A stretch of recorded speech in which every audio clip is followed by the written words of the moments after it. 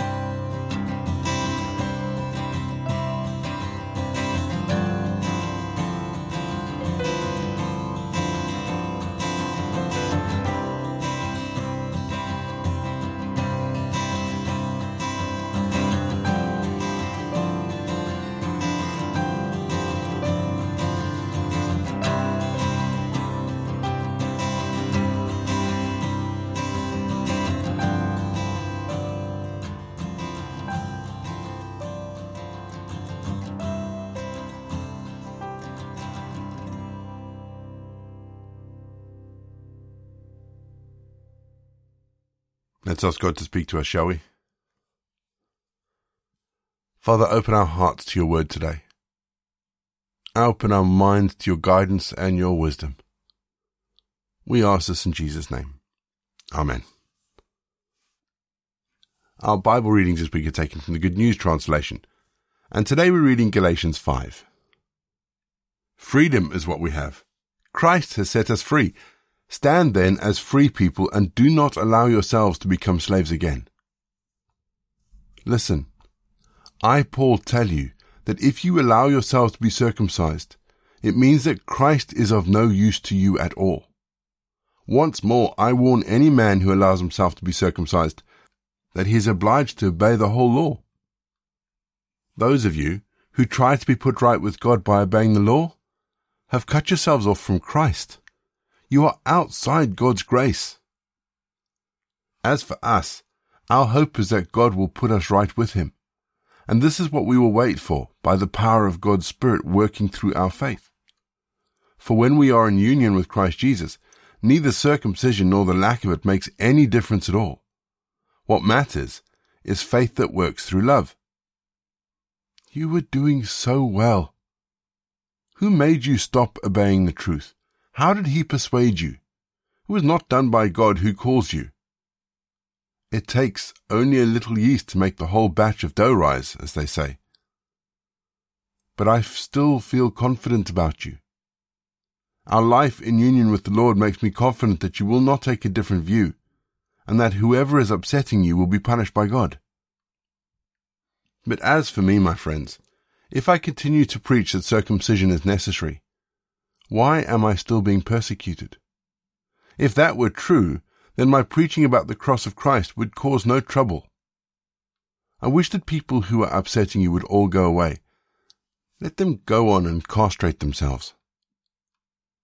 As for you, my friends, you were called to be free. But do not let this freedom become an excuse for letting your physical desires control you. Indeed, let love make you serve one another. For the whole law is summed up in one commandment: love your neighbor as you love yourself. But if you act like wild animals, hurting and harming each other, then watch out, or you will completely destroy one another. What I say is this: let the Spirit direct your lives, and you will not satisfy the desires of the human nature. For what our human nature wants is opposed to what the Spirit wants. And what the Spirit wants is opposed to what our human nature wants. These two are enemies. And this means that you cannot do what you want to do. If the Spirit leads you, then you are not subject to the law. What human nature does is quite plain. It shows itself in immoral, filthy, and indecent actions, in worship of idols and witchcraft. People become enemies and they fight. They become jealous, angry, and ambitious. They separate into parties and groups. They are envious, get drunk, have orgies, and do other things like this. But I warn you now, as I have before, those who do these things will not possess the kingdom of God. But the Spirit produces love, joy, peace, patience, kindness, goodness, faithfulness, humility, and self-control. There is no law against such things as these. And those who belong to Christ have put to death their human nature with all its passions and desires. The Spirit has given us life. He must also control our lives. We must not be proud or irritate one another, or be jealous of one another. We're going to have a bit more music just to give us some time to think about the bits of scripture that have caught our attention. And after music, we're going to say our prayers for the day.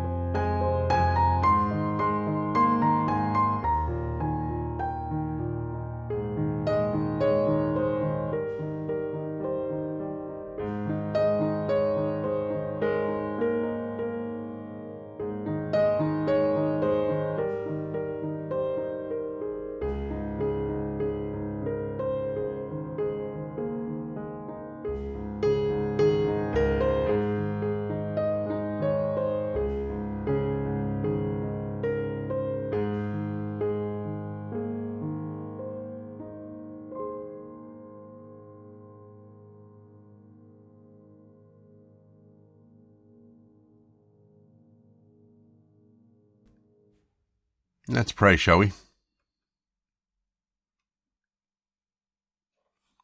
Loving God, we're in that place again on our knees, laying our lives down before you. Thank you that on the cross you cried, "It is finished," that you have done it. And because forgiveness is complete, we can live forever in your grace, forever in your love. So, Father, we ask now for the forgiveness, for the wrongs that we have done and the things that we've neglected. We ask for your forgiveness for the people that we have hurt along the way, and those we've failed to love as you love. We ask for your forgiveness, Lord. We receive your forgiveness and resolve in our hearts that with your strength, we determine not to make these mistakes again. I receive your forgiveness. We receive your forgiveness. And by the power of the Holy Spirit, we walk away from everything that we know to be wrong and embrace everything we know about you. For the kingdom, the power, and the glory are always and forever yours. Amen. We say together the prayer that Jesus taught his disciples. Our Father in heaven, hallowed be your name. Your kingdom come, your will be done, on earth as it is in heaven. Give us today our daily bread. Forgive us our sins, as we forgive those who sin against us. Lead us not into temptation, but deliver us from evil. For the kingdom, the power, and the glory are yours, now and forever. Amen. The grace of our Lord Jesus Christ, the love of God, and the fellowship of the Holy Spirit be with us and remain with us now and forevermore. Go in peace to love and serve the Lord. You've been listening to Walking the Way. All the details for today's episode can be found in the show notes, including the scripture passages and credits for the prayers. If you want to partner with Walking the Way, if you'd like to donate towards the project, that would be amazing. We are looking at upgrading all our equipment, so any donations would be fantastic. Please head to www.givesendgo.com/walking the way. And for more information, head to rayborrett.co.uk. You can find me on Twitter, Facebook or Instagram. Don't forget you can also listen to us on TuneIn and YouTube.